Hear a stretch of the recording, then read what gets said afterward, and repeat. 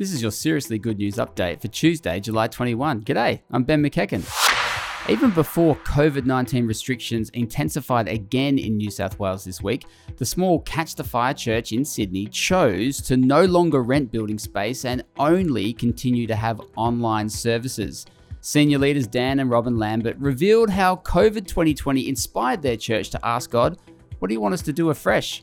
The answer? Gather online. Internationally known author of Knowing God, J.I. Packer died last Friday. He was 93. An Englishman, theologian, and doctor of philosophy, Packer became one of the leading figures in last century's surge in evangelical scholarship that was intellectually and spiritually robust. Stop selling lifelike child sex dolls, demands Australian advocacy group Collective Shout of huge online retailer Alibaba. Collective Shout has named and shamed Alibaba for allowing at least 18 different suppliers to sell hundreds of anatomically correct lifelike replica children. Collective Shout wants your help to, quote unquote, get rid of these lifelike rape fantasy dolls by keeping the pressure on Alibaba's CEOs and investors.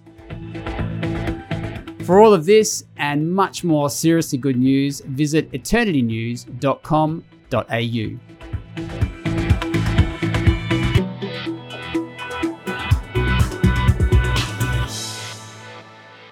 Brought to you by the Eternity Podcast Network.